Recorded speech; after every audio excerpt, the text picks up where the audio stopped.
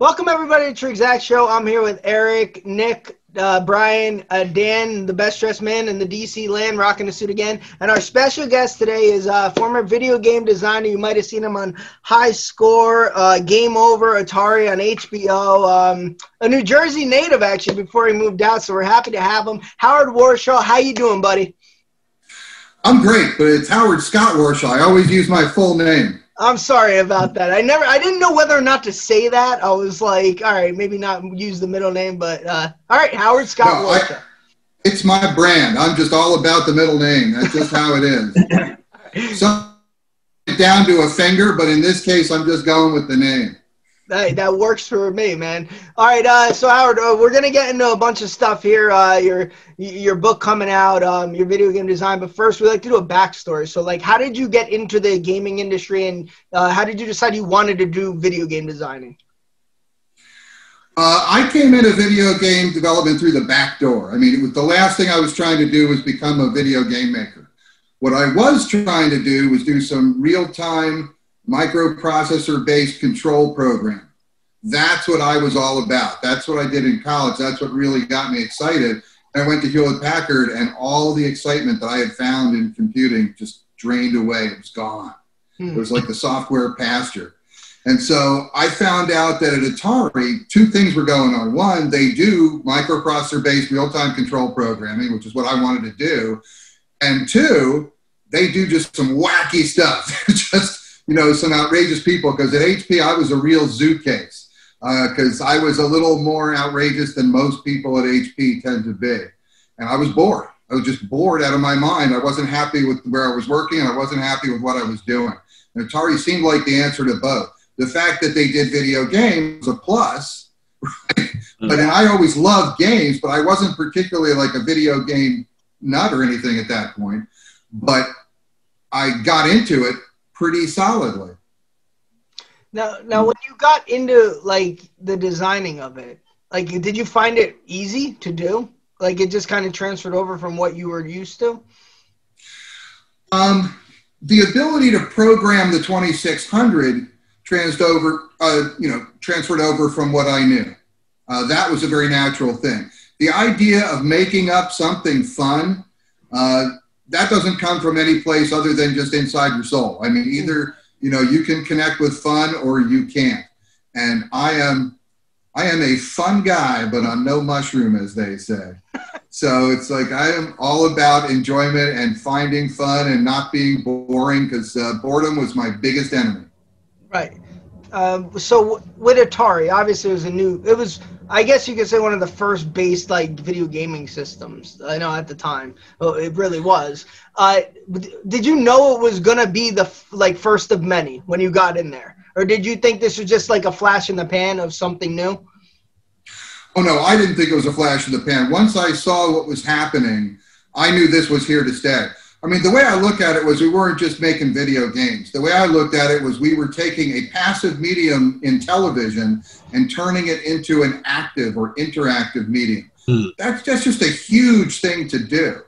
And when you look at it in terms of pioneering a new medium, you know, once radio came out, you might not have loved the shows that were on it, but you knew radio wasn't going to go away until the internet.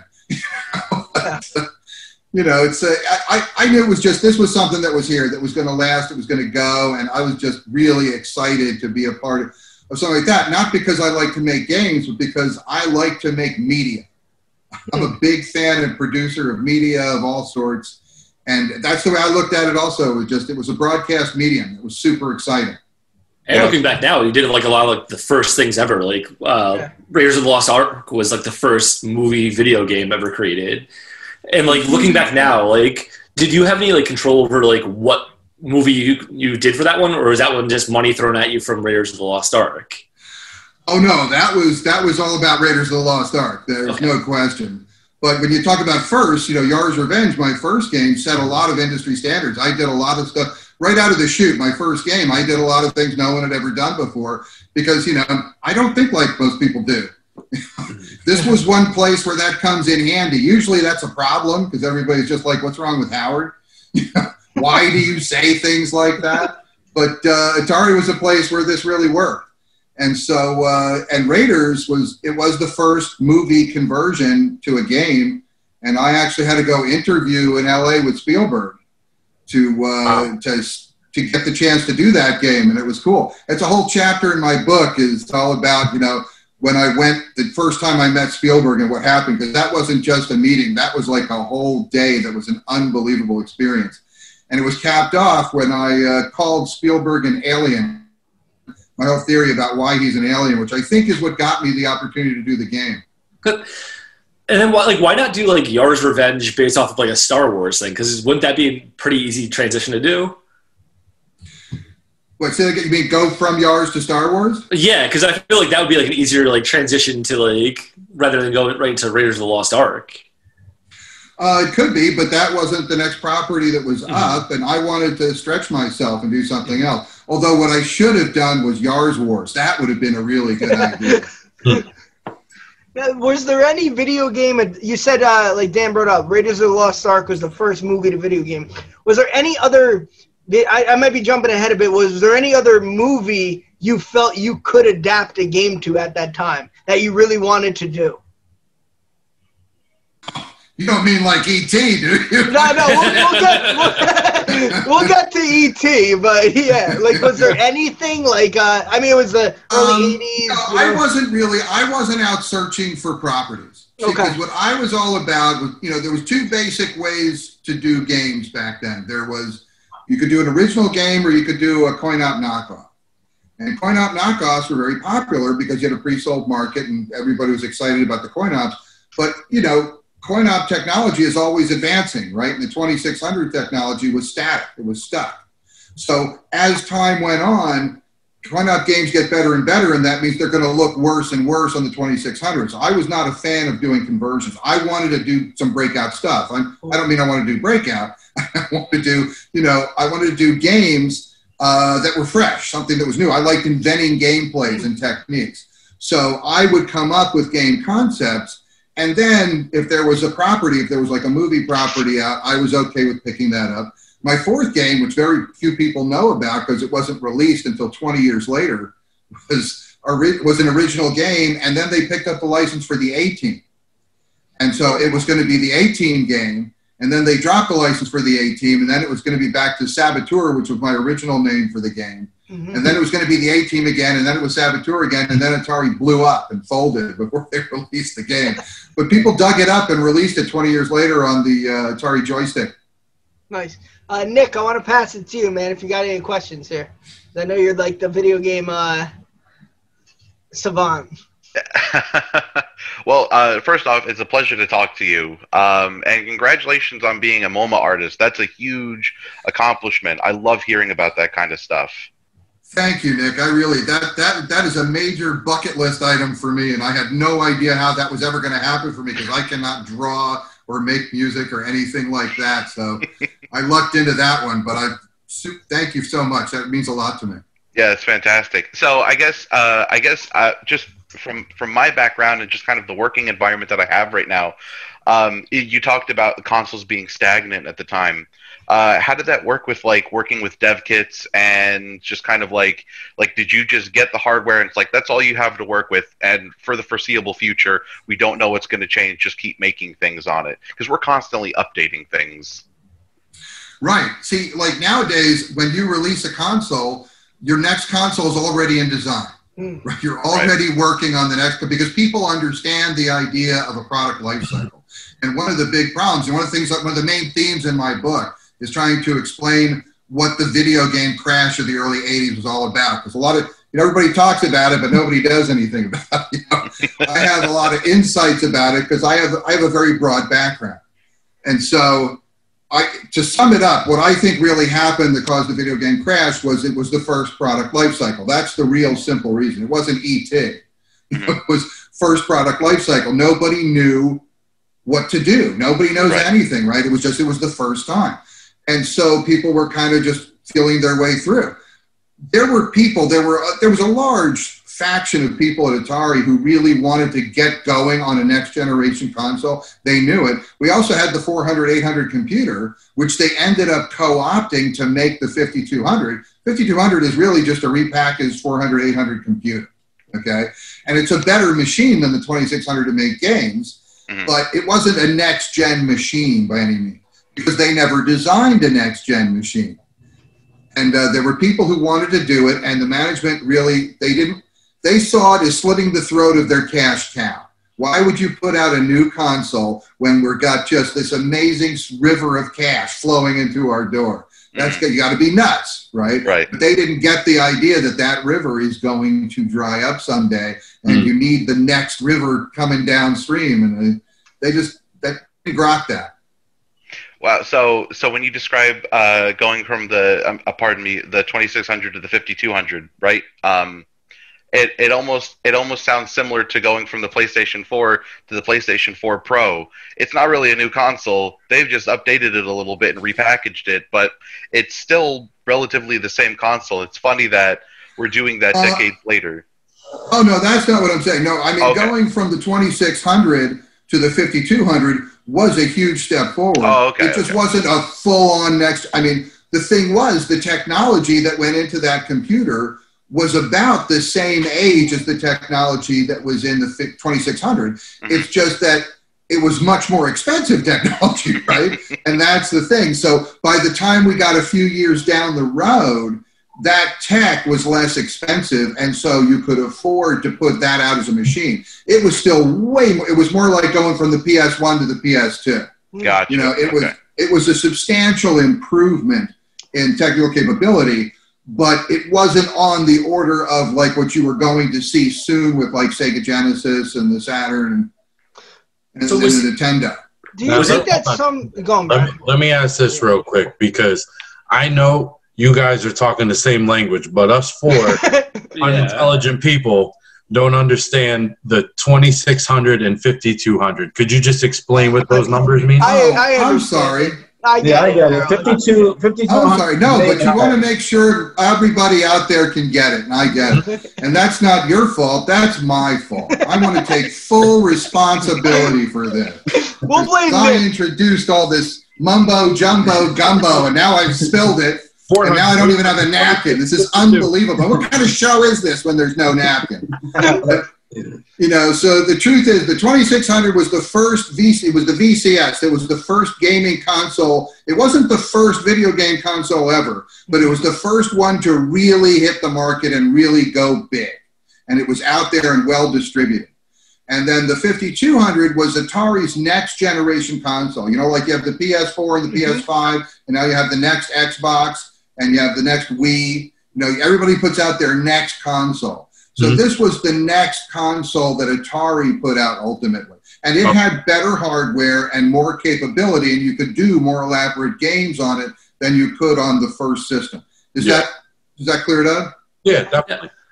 I'm sorry for creating the intellectual logjam there. That's my fault. I always wondered this too, because I had a lot of systems. I had Sega Saturn, which a lot of people didn't have. I feel like when you say that, like I feel like some game systems and consoles, and Nick might agree with this, come out ahead of their time. Like they have the idea, but they're not ready. I felt like Sega Dreamcast was that. Personally, it's exactly what Dreamcast was. Right? It's like they had like the online thing in their mind, in the works, but like the world wasn't ready because it came out, $99.99. That was like the big thing. And it just was like 3 years away from figuring it out. And the internet wasn't there yet. The technology wasn't there yet. So do you think like, go on, Howard, yeah. No, you're absolutely right. I mean, sometimes ideas are ahead of their time. And it doesn't make it a breakthrough idea. What it does, it makes it an impractical thing that doesn't work at the time. I had some great ideas for stuff at Atari that, you know, they just weren't ready for. A lot of people say E.T. was ahead of its time. I don't know. It created a big mess at that time, so couldn't have been too far ahead of its time. That definitely caused the car crash. I will say, because you have a great sense of humor about the E.T. thing, and from what I hear, I've never played it personally. From what I hear, it's actually not a bad game. Like now, like you said, it's ahead of its time, and people play it now. I want to know, let's get into that. Like 1982, you're coming off a high. You're coming off Raiders of the Lost Ark. You're coming off I mean, you're being designated to these big. You're meeting with Spielberg, for God's sake. So go into like the pressure that was, and when you were given that assignment, you were just like, hold on, I got what, 2 weeks? Well, this isn't gonna fucking work because they tried to beat the 5 weeks. 5 weeks. No, but sorry, this is exactly what my upcoming book is all about. Right. It's the whole thing of my experience at Atari and the ET thing and what went on there. But the first thing I have to say is please don't let anybody know that ET is not the worst game of all time. Okay. I really need to defend that title, because Yar's Revenge is frequently cited as one of the best games of all time. And so as long as ET hangs on to worst game of all time, I got the greatest range of any designer in history, right? So, I'm very proud of that, so Nick's on the, it's not so bad, but let me tell you about what a horrible game E.T. is. E.T. was a tough situation because it was given to me with 5 weeks. It wasn't really given to me. It was sort of dumped in my lap and I accepted because no one else would. This is a time when the average game takes at least 6 to 8 months to do, right? That's how long a game takes. Like my first game, Yar's Revenge, took 7 months. Raiders of the Lost Ark took 10 months. And these were typical development times. And then they said, okay, we need a game in 5 weeks. My boss's boss, who they called first, just said, can't have it. We can't do a game in 5 weeks. It's just ridiculous. You can't do it. And after my grand boss basically told the CEO, you can't do it, for some reason the CEO still called me directly. He actually called me in my office. I got a call from the CEO, which, believe me, never happens. He calls me up. He says, Howard, we need E.T. We need an E.T. game for September 1st. This was July 27th. So it was 5 weeks and a half day because this was already late afternoon. He says, can you do it? And I said, absolutely I can do it, provided we reach the right agreement. There was no hesitation in my mind. Why? Because I was so full of myself after having done Yards and Raiders. I just felt unstoppable. And I just thought, also I knew the big secret. I knew the big secret, the magic secret. And the secret is that if you want to do a game in 5 weeks, if it's even possible to do a game in 5 weeks, the way you do it is you don't take a game that would take 6 months and try to do that in 5 weeks because that can't work. Mm-hmm. What you do is you have to design a game that can be done in 5 weeks, right? Mm-hmm. So the big thing about doing a game really fast is ordinarily a game is what I call it like a voyage of discovery. Right? You start off with a concept, you start working your way through, and you play with it, and you poke it, and you do different stuff, and you learn things along the way. And the game defines itself as it goes along, and it takes as long as it takes to produce a good game. Well, this way, it was an inversion of thinking, because it's not a programming problem. This is a design problem. And so the design challenge is, can I come up with a basic game that is programmable in 5 weeks? And then the question is, how fun can I make it? How much fun can I make given that I can deliver a game in 5 weeks, as opposed to how long does it take to deliver a fun game? That was the inversion. And the answer is in 5 weeks, you can do a game that's not quite as much fun as you need it to be, I think was the upshot of it. But it was close. Now, when did you know when the reaction came in? When you made the game, and you presented it, were you just like, shit, fine, here it is? Or were you like, okay, this isn't that bad, it's like the people on Chopped. You ever watch Chopped? And they make their plate and they're like, okay, I love Chopped. Yeah, they're like, this isn't that bad, I got this done, and okay, I didn't feel like I left any ingredients out. I mean, I had the whole basket in there, that's for sure. But I might not have elevated some of the ingredients. I think you could say. Yeah. What was? If you really want to talk Chop. What was the first sign of trouble? I guess Scott's trying to get at when you're like, here you go, and you start getting that.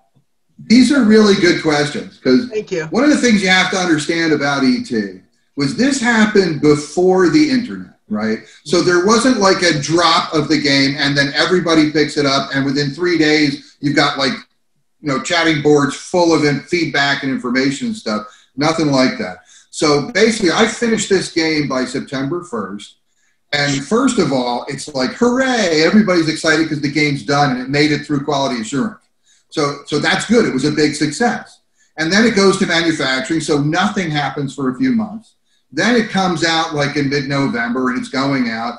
And there aren't really a lot of reviews and stuff going on yet, but it's climbing the Billboard charts, right? So the next real feedback that I have is the Billboard sales charts. And let me tell you, in December of '82, I have 2 games in the top 10. Right? Both Raiders and E.T. are in the top 10 in the Billboard sales. So I am smoking big cigars, as they say. And, so it's going really well. And then after the holiday, the word starts to spread out because there's no net, there's all it is just chat. It's gossip. And then people start, saying, the game sucks. It's not really good. It's not really working. And then returns start coming back. And that's when they first started really getting a whiff of, it looks like there's trouble here. Something's going wrong. So I had like 6 to 8 months of positive feedback at some level before it started to look problematic. Now, when did you turn that into, I'm sure at first for a while you were, down in the dumps about it, but it seems like I said earlier, you kind of run with it now, oh yeah, it is the worst game ever. Did that, it's Bill Buckner didn't go back to Fenway Park till 2007. So when did you realize, let me just embrace this shit and run with it? How long did that take? Well, that's a really good question. It's a really good point because it wasn't the next day. I promise you that. Right. But, and right after the game was done, it wasn't so much is it a good or a bad game. I was just burnt out. I was just busted because Raiders was like a huge 10-month effort, and I followed that with a 5-week death march. Basically it was unbelievable. So I was burnt out for a while. I sat with that. And then after Atari, through the late 80s, yeah, it was a bummer, but the big story wasn't really E.T. so much. The big story was the crash, the industry crash. It wasn't E.T. It wasn't until into the 90s that people started to say, well, E.T. caused the crash and started to connect that and tie it up. People said, yeah, it was a bummer and they paid too much for the license and they lost money. But the thing is, Atari lost less than $50 million on that game. And probably a lot less than $50 million. When you consider the fact that that was nearly a $4 billion industry, okay, $50 million doesn't destroy a $4 billion industry. It just doesn't make any sense, right? No. But it got this rep. It got the reputation. So when that started to happen, I started to think, it's kind of interesting. So I was already downstream enough to have some distance. So it didn't feel like right in my face. People put it in my face, but it didn't feel that bad. And then I started to think, well, because I'm a make lemonade kind of guy. Right. That's who I am. And so when I started to think about this, I thought, So with about 8K of 6502 assembly code, which for the non-nerds is basically a type of computer language you use to program on the 2600, which, by the way, is just the first Atari console, so we can totally unjargon the whole thing.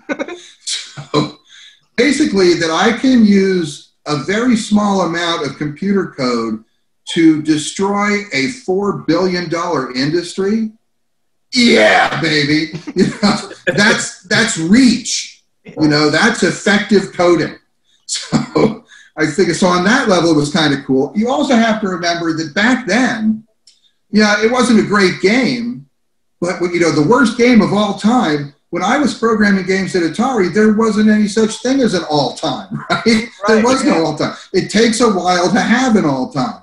So they were all newies back then. There were no oldies, So as it started to get into the 90s and the internet started to take over, and the internet is super hungry for content, right?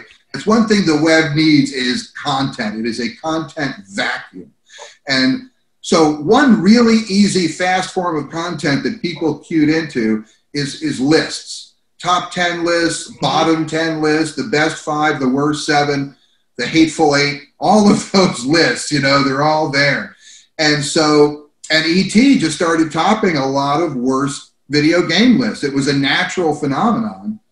And then, after a little of that, then there was the whole myth started around the urban legend around the buried carts in Alamogordo. Right. Yeah. So that started to pick up steam. That's when I first heard about the E.T. game. I watched that special with the landfill in New Mexico, and I was like, "Holy shit! Like this is mind-boggling." Also, I have to say for Dan, really quick, trust me, I've never played E.T., but your game is better than Bill Lambier's Combat Basketball for Super Nintendo. I can guarantee you that. Well, thank you. Go on, Dan. So with the video game Crash, like I know that like with Moore's law like of technology, everything doubles every year or something like that. Every like, 2 years, everything has. So like, was that like just like complacency at Atari, or like the ignorance of that, or what was like? What do you think was like the cause of that crash then? Okay, so and again, this is like a major part of my book. You know, Once Upon Atari, it's coming up, is all about. You know, I have several chapters that are devoted to what made the crash happen. In my opinion, it's a combination of two things. One, well, it's mostly it all stems from this idea that it was the first product life cycle, right? So nobody really knew what they were doing. But what was the biggest mistake that was made in the first product life cycle? What it was that Atari never locked the console. When I say lock the console, what I mean is like when games were first being made, the only people who made games were the console producers. They were the only one, because a video game console is a pretty sophisticated piece of technology, right? Yeah. And for somebody to reverse engineer and effectively figure out how it works, there are some genius people who can do that here and there, but you know, nobody's making a living off of that all over the place, right? It's a tough thing to do. So there wasn't even a thought that somebody else was going to figure this out and start programming games on it, because there's nobody else out there to do it, right? And initially nobody had left the manufacturer. So they treated a game console like a phonograph, right? Like a vinyl record phonograph. Like you put or a tape player or a DVD player, right? The thing is, by the time you get to DVD players, though, DVD players can check zone things. They can look at a disc and decide whether or not to play it. Record players don't have any way of deciding whether or not to play a record. You have the record player, and somebody makes a record. It doesn't matter who made the record. Nobody cares. You put the record on, you play it. A video game console has the capacity to examine the game it's going to play and make decisions about it. Nobody did that originally. Nowadays, if you want to put a game out on the PlayStation, you have to submit it to Sony. Sony puts it through their whole approval process. You pay a huge amount of money for that to Sony. And then you've got to pay a royalty deal to Sony and a licensing fee to Sony. So basically, before you get to sell your first cartridge of a game on the Sony PlayStation, Sony has already made a lot of money from you and employed a lot of people in the process. What happened with the 26, but what they're doing is they're controlling the quality of the games that are coming out on the console. And that Atari didn't do that. So once Atari made another huge mistake, which was undervaluing their programmers, so some of the programmers left, formed their own companies, and for the first time you saw third-party developers in video games. And now these people could make games that they could just pop out and sell directly on the 2600, and Atari couldn't stop them. So Atari missed that opportunity to license their base unit. And so part of it is they miss a revenue stream because they can't charge people to put games out on their system. But the real problem, the real ugliness that happened there was the idea that they couldn't do real quality control. So what happened was there was a tremendous glut of crap. Worse than E.T. I mean, that bad. People just started putting out just horrible, horrible games because everybody wanted to get into the profit windmill. Mm-hmm. And there was so much garbage out there that consumers got to the point where they couldn't tell if, because the games were expensive. People couldn't tell if they were getting a bomb or if they were getting a decent game. And that became a problem. And people became very disheartened with the whole unit and the whole thing. And there wasn't like a next-gen system coming up right away to really impress people to move it forward. And those are things that led to the crash and made some people think games were a fad. It was a flash. Look, it was here. Now it's gone. Nothing. I knew it wasn't going to go away, but it was, there was some pretty ugly mismanagement that went on, but it's hard to say if it's really mismanagement because really what it is it's a lack of foresight. Nobody knew better. It made sense to do it the way they did it at the time. Yeah, I was going to Does that answer your question? Yes. Yeah, I was going to say too, it's more of like, it's not really an oversight. It's more of like lack of experience. Like you have this brand new thing that you know everybody wants, but you don't know really what it's capable of. You don't know what it could be, you know, so not licensing things like that, allowing your coders to go other places and do other things and undervaluing them. You know, it makes sense. It's all mistakes that they've made, you know? Right, you're absolutely right. You're absolutely right. And even the designers didn't know. You know, when the 2600 comes out, when the VCS system comes out, the people who made it, they figured there were maybe 8 to 10 games you could do on that system. That's what they figured. And I think there's around 1,500 titles that are done. When you look at the games that came out in 77 and 78 and compare those to the games that were coming out in 81 and 82, it was way beyond what even the designers of the system had envisioned people being able to do on it. But that's what happens. If you put out like an open kind of system, and the thing was, like in television, was a very tightly controlled system that didn't have a lot of tech flexibility to it. It gave you some nice capabilities, but it didn't give you the ability to innovate with it or do extra special stuff. The 2600 was so primitive that it had a lot of capabilities that were yet to be discovered. And you take people like me and the people who I was working with who were just like nuts. You turn us loose on something and say, you can't do much with this. And we'd like, oh yeah, watch this. You know, it was sort of like a whole hold my beer convention. Just, you know, watch us go and look at what people figured out. It was amazing. What's like something that like back then was like holding, like that you had a thought of that was holding you back technology wise? Like say like virtual reality or something like that. Like what was something that like you wish that you could have done back then? Well, one thing, I went to a brainstorm in 1981. And I had a proposal, and this, you know, when you talk about like ahead of its time, what I wanted to do was do a thing where you have several characters, and what you can do is you can assign them personality traits or characteristics, and then you just turn them loose and watch it play out. I used to call it the video vignette, right? Where you could set up some preset conditions and watch things play out. And like, now, you know, you have things like alternate storylines and different ways you can go, and you can experiment. You can change player characteristics and things like that. Back then on the 2600, that was just stupid, right? Because there was no way you're going to have any kind of meaningful delivery on that system of something at this level of sophistication. So there was one where I thought, we're not at the technology yet to do it, but you know, at Atari, displaying more than 2-player character graphics, you know, was a challenge. You know, we would have loved to just have more sprites. You know, if we could have had like 16 or 32 sprites, forget like 72,000 polys or something like that. You know, just the graphic capability was so limited, we had to abstract things, which in some ways made it easier to deal with. But man, high poly counts give you a lot more opportunity. Howard, I have to ask, because obviously you're like an expert at this, you know a lot. Like, what game did it? I'm sure we all have the same game in mind. Now, to me, simplicity kind of means better for video games. For instance, baseball games when I'm playing. Ken Griffey Jr. Baseball, A to pitch, B to swing. Easy, you know? Now, high heat comes out. I have to hold L2 down to throw a curveball, and I don't like it. What game do you think did it the best? The one that comes to mind, obviously, GoldenEye in 97 or 96 to Nintendo 64. Is there a game in mind you have that just nailed every aspect in recent years? Okay, well, in the GoldenEye genre and stuff, so there's two. One would be coin-op games, right?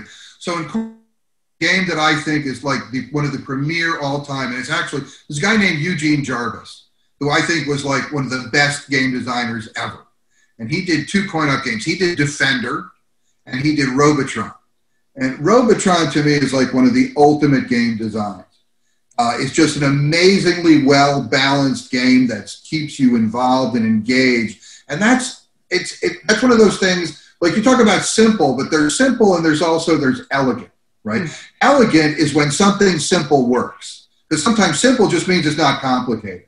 But when something's not complicated and it works and it's compelling, like you find with Ken Griffey, you know, that's elegant, right? Because people can do simple and it's boring. Right. But when simple works, it's elegant. And I think that's the ultimate. And I think Robotron and Defender are great examples of that. A game on a console, on a home console, a game that I think is, it's an amazing turning point in video game. I think historically, if we look back, this is going to be the bridge between 2D and 3D gaming, is Grand Theft Auto 3. Grand Theft Auto 3 to me. And I'll tell you about that game. There's a thing about that game that I've always been super interested in that game as a designer, because the game has a super reprehensible theming, right? Anybody can attack the theming of the game because it's a horrible thing. If you go around killing people and trashing hookers to get some cash to go start you off in the game. It's kind of cathartic. It's kind of cathartic, but it does have a cathartic element to it. I am currently, I don't know if you know, but I'm a psychotherapist now. Yeah. You know, so that's what I do for a living. And it's like, I get the catharsis of it. But here's the thing that's amazing to me. This is the elegance of Grand Theft Auto, okay? Is that it's not, if you look at the technology of the time, like Nick probably recognizes this, the graphics in that game are good, but they're not like, holy crap, breakthrough. You know, they're good graphics for the time, but they weren't breakthrough graphics. And the game environment is sizable, but it's not the biggest gameplay space by any means, but it feels big. But what they did was they took one gameplay area, and most people have to do a whole new environment for another level, and a whole new environment for another level. And they found a way to make a level that had enough options to it that they could layer play level after play level after play level in the same play space. And what that means is you can learn stuff about one mission while you're doing another. I can encounter things while I'm executing one mission, and then I realize later that's going to help me fill out another mission. The other thing they do in Grand Theft Auto that's amazing is they don't do what I call the key and lock problem. And that is, like, if I have 15 different guns in a game, but for this one particular, boss, I have to use this gun. Mm-hmm. And you can use any weapon in the game to get any character in the game you want. They're just different styles of attacks, but they all work. Mm-hmm. And the idea that makes it intuitive. It's a world that you live in that works the way you would pretty much expect it to work, right? And that is so hard to do in a video game. So I think it's elegant on that level. And I'll say too, just really quick, when because I played GTA and GTA 2 on regular PS with the overhead view, and I remember putting in Grand Theft Auto 3 at my one friend Zach's house on like Christmas break. It came out like 03 or something, I want to say, and it was the first person kind of thing, if that's what you call. I don't know if that's what you call, but like we were like blown away, like, oh my god. Now it's sad, but you could go up to people and kill them instead of like doing it from a distance. Right, but you could engage the game, and it was immersive. Mm-hmm. I mean, there were times in Vice City, in Grand Theft Vice City, where I jumped off a building and I actually felt my stomach get lighter. I actually was physically feeling like I was falling for a moment. And I thought, that kind of buy-in into a game, that's immersion, right? That's where I'm totally captivated in the game. And they did that so economically with game mechanics that it still stands as one of the best designed games I think I've ever played. Nice. That's a great fucking answer, man. Hey, that's awesome. Nick, Dan, anyone else want to jump in here? Yeah, but you know what? Even the games that you look at some of the stuff that came out for PS5 now that's out, and I mean the graphics and the realism that is in it. This may go off into another tangent, but it makes you really wonder if we're living in a simulation. Oh, Jesus. You don't have to get into that. So what do you see as like the future of like gaming and stuff? Like, is it going to be like more like in-house virtual reality stuff? Because I know like that's like people have to go out and do that. Like, what's going to be like the cool thing that like people are going to be doing that we like might not even know about yet? Virtual reality is cool. I think in video gaming proper, I think virtual reality is probably where you go for your most immersive experience. And as you get better contact with your body and stuff, so whether it becomes neurological connections or just physical connections, as you can start to experience and feel your gaming experience more, you know where this is going. That's where things are heading, and that's going to be intense. But I think augmented reality is more significant sociologically.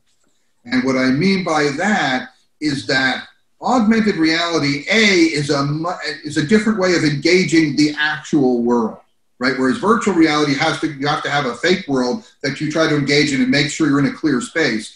Augmented reality lets you take the world you're used to and engage it in a fresh and new way.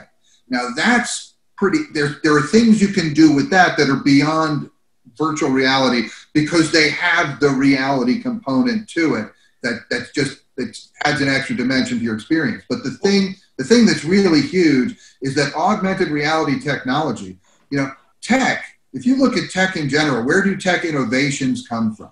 They used to come from government research grants, largely to defense contractors and some to universities, but it was big money stuff it took to do it. Now, technology advanced to the point where a few people in a garage can create a meaningful new technology that you can work with.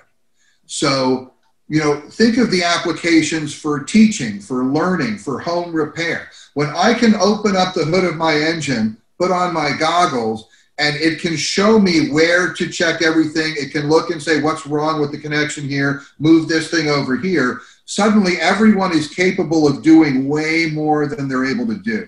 That's going to change the world in a very significant way. That's just a guess. That's my projection. So I think the biggest things to come from video games are not the gaming experiences themselves, but the offshoots that people are going to end up taking advantage of that are developed from tech that came about because of video games. Am I going too far? No, it definitely does. But like with the augmented reality, similar to, I think a couple of years ago, they had that Pokemon one that came out on everybody's phone that people were like looking through their phone. Right, Pokemon Go. Yep. But like, did that like almost it went. Virtual Boy, Nintendo came out with Virtual Boy. Remember that? Back in like the early 90s. I mean, Dan, I know I'm only 3 years older. You might actually be too young for this. Howard, do you remember they tried Virtual Boy and it just did not go over well? I do. That goes back to what you were saying earlier. When something's ahead of its time, oh really? People aren't ready for it. It was just like you plugged in like a 3D goggles, and it just did not go off the shelves. It just, it was the 90s. It kind of just wasn't ready. Like no one was ready for that stuff. In the 70s, it was polyamory. Nobody was ready for it yet, but it found its way around eventually. So Nick, you never know. Well, no, I was going to say that. I mean, they use a lot of that technology already, even with like flight simulators. So you were saying how you are like a psychotherapist, and it's like specializing like in Silicon Valley and stuff. Like, what is like one of like the biggest things that like you see as like a challenge or an issue with like the people that like you're dealing with? Is it like the tight turnarounds like you've dealt with before with saying I'm getting something done with 5 weeks, or is it like just having such a high outlook of what could be accomplished? Like, what are you seeing as like the big issue with Silicon Valley? So with Silicon Valley, I wrote an article about this that is kind of interesting because Silicon Valley, I call it, it's got the illusion of diversity, right? Because the thing about Silicon Valley is you look around and you see people from every corner of the world. You see every kind of person here in Silicon Valley. So you think it's a very diverse environment, right? But Silicon Valley is not a diverse environment at all. Because if you think about it, there was this thing I call the intellectual gold rush of the late 90s and early 2000s, right? Where everybody thought, oh my God, Silicon Valley, I'm going to go there and be brilliant and I'm going to get rich. And so what it did was the best and the brightest and most ambitious from all over the world all flooded Silicon Valley to the point where it squeezed everybody else out. And because it's a peninsula, there's no place for anybody else to be. Everybody else got squeezed way out. And that's what makes it so expensive and so crazy, right? But what you have is you have this area of super high intellect, super high potential, and high pressure people who are super success oriented in all different kinds of fields.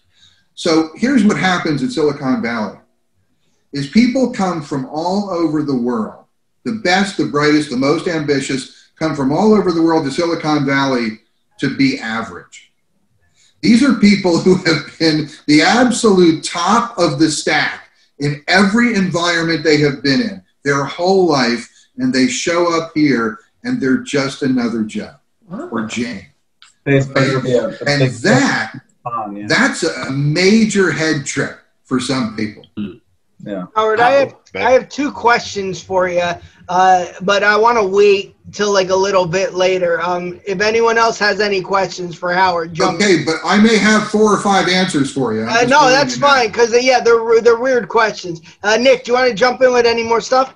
I did want to ask, just to piggyback off of what you were saying about, with VR development or just with game development now, where, like 5 guys in the garage can make a game and it can be hugely successful. I mean, look at the game Among Us that just came out. I think 4 people worked on that game in their off time, and it's huge now.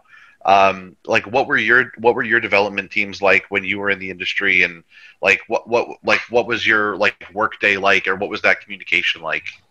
Nick's questions. Oh, man, I've got some great stories about that. I mean, this book is just full of the hijinks and stuff we used to do, because we were trying to explore what a creative environment is. A development team back then was basically me, right?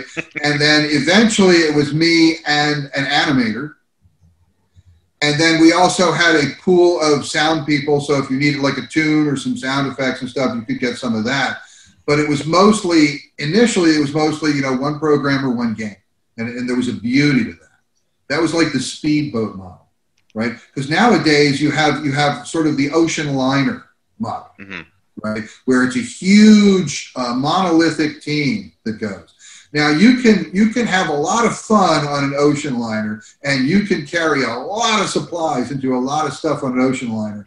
But the one thing you can't do on an ocean liner is change course very quickly. Very true. Whereas the speedboat, you can zip around. So what do you like? Do you like to deliver a major party in a huge port? Or do you like to have the zip into the harbor and see what's here, and then if we don't like it, zip out and go somewhere else? That was more my style. Some people like it. So back then, the main feature was the idea that, it was flexibility.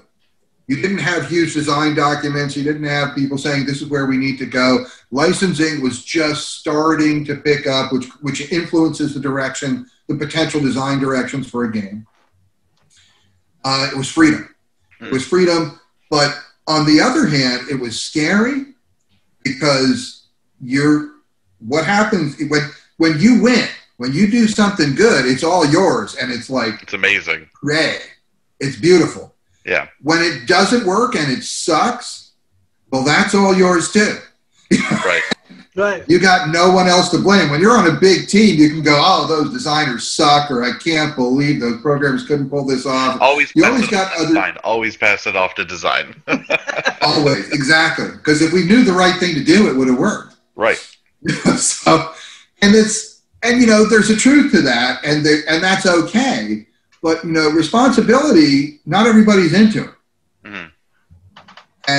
And also, if it is all yours, how do you deal with it? What if I can't do it?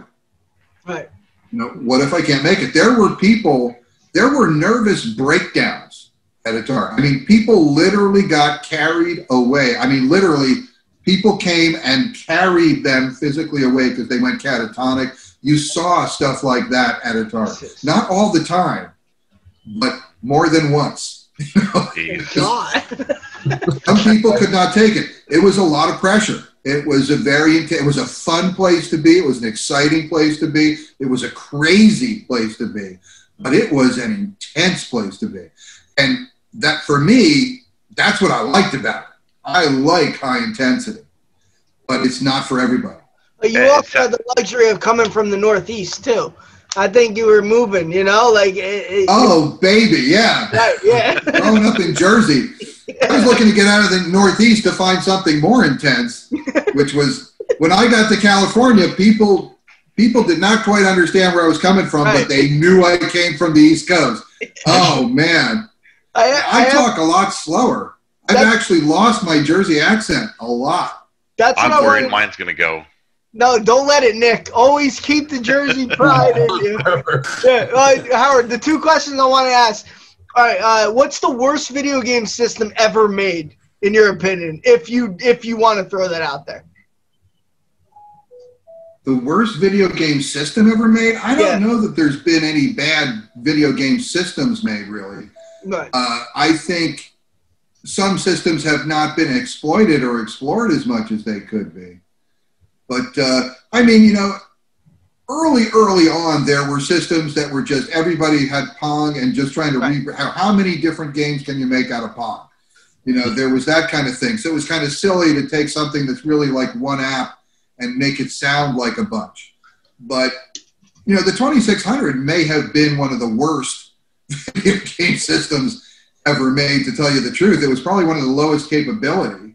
What do you then? Let me rephrase it. What do you think is one that got a bad rap, that didn't get the like shine it deserved? Maybe like a Sega Saturn or a Game Gear, something like that. N64, man. Yeah, N64, something.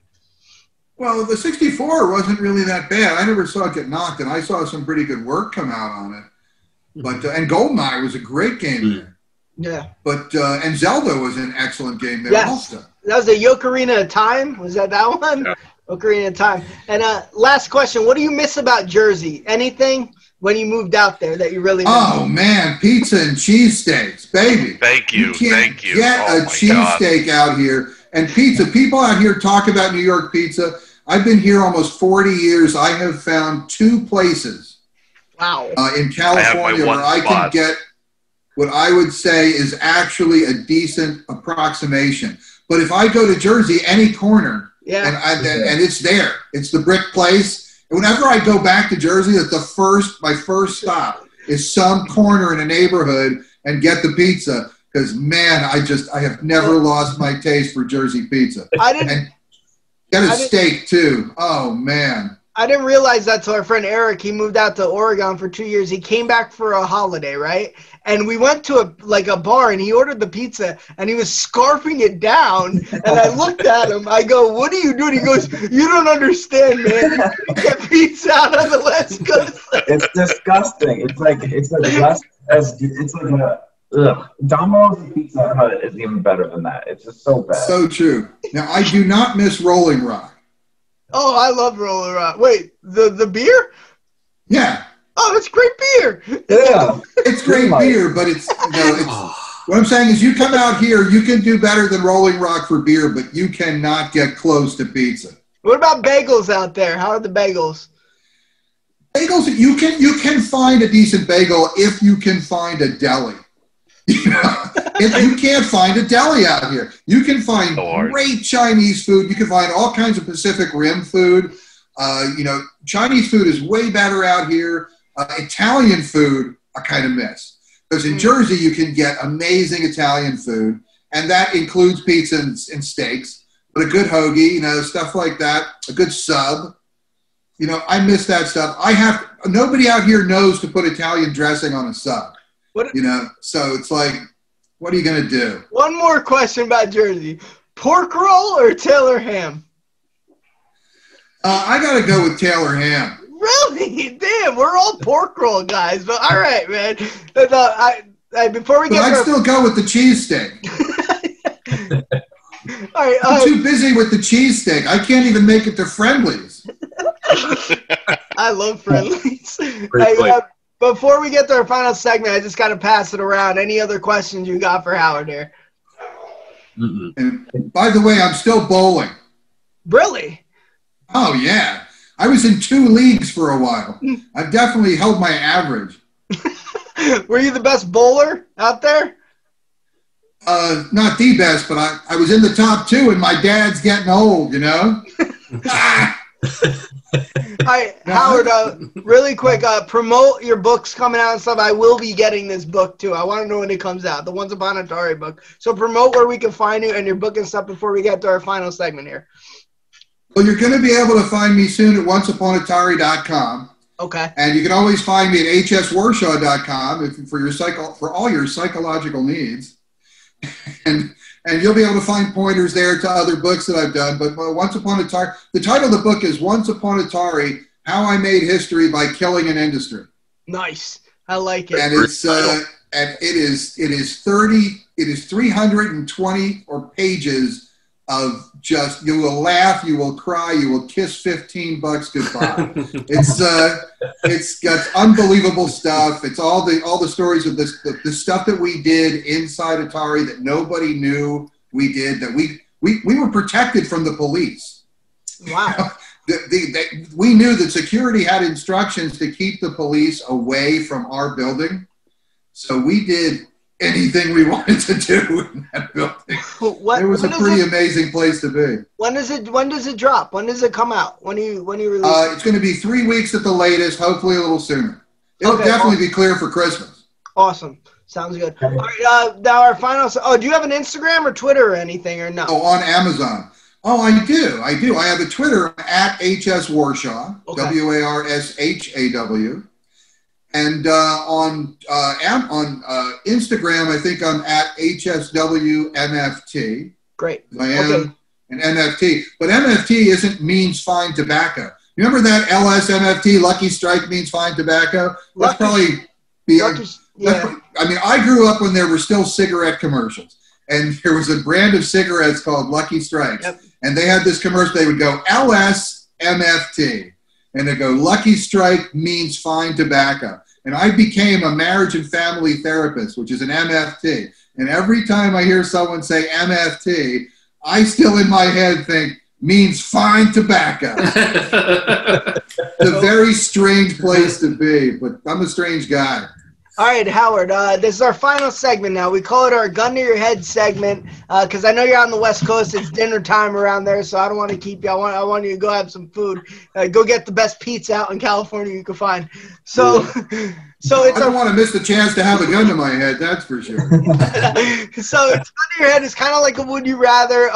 It's a little different than Coors or Bud Light or pizza or steak. We like to do a little wordplay. Like since we sort of started out as a hip hop podcast, we do some wordplay with it. So what we do is we each ask you 2 questions. All right, you got to answer them like first thing that comes to your head, what your answer is, and you have to pick a winner at the end of your favorite question. Okay, are you ready? Okay, but wordplay, I don't know if I know that enough words, but we'll see if we can make it work. It's fine. It's basically us asking a question. We're the ones who ask the stupid questions and you answer them. So I'll go first here, okay? And I made this little video game-ish. So would you rather live next door to the Angry Birds or Earthworm Jim? Angry Birds. Okay. Damn, that was too quick. When Scott inhales after his question, he thinks it's good. He goes, all right.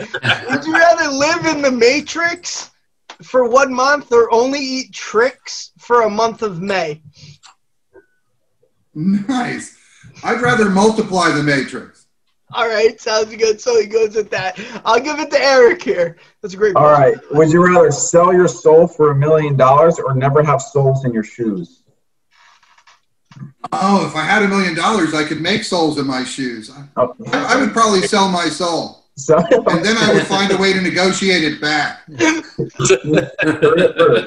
Would you rather relive the E.T. backlash or get your back slashed by E.T.? Oh, I would definitely rather relive the E.T. backlash. It's a funny visual, I guess. E.T. can be a mother with that stuff. All right, we'll go to Brian here. All right. For $1 million, would you rather have to beat Mike Tyson's Punch Out without losing or out punch Mike Tyson? For $1 million, I'd rather out punch Mike Tyson. Wow. Because I know that won't happen. Would you rather be a playable character in Street Fighter or be known as a fighter in the streets? Oh, I'd rather be a playable character in Street Fighter for sure. That's pretty cool. I can see that. All right, we'll go to Dan. We'll go to Dan last, unless Nick, you got any or no? Oh man, I'm seriously unprepared for these. That's fine. Go for it, Nick. Mario or Luigi? Mario. Nice. I guess the only one, Mr. or Mrs. Pac-Man? Ms. Of course, you gotta go with the girl. Dan, send it to you. All right. Would you rather be a gamer or a player? I went with the big pun thing. I'd rather be a gamer. Okay. Would you I'm not rather? sure what that means, though. I went with the big pun thing. Yeah, it didn't work. It failed. Yeah. I'm game for playing, but I'll play a game. And then, would you rather only be able to play Pac-Man, or every time you travel, you're with a pack of men? Oh, I'd rather play Pac-Man. I get enough men at the office. Hey, Howard, what was your favorite question? Oh. Well, Eric hasn't gone. Yeah, Eric mine aren't that memorable. Mine was Eric had the $1 million shoes. Yeah. And the ET, yeah. I gotta say that selling my soul was a good question. Yeah, I mean, I don't understand, but it's up to us to decide. Howard, you know what? This is awesome. Hey, we appreciate you coming on. We'll let you go now. Definitely gonna be looking forward to your book coming out. I hope you come on again sometime, man, if you're willing to.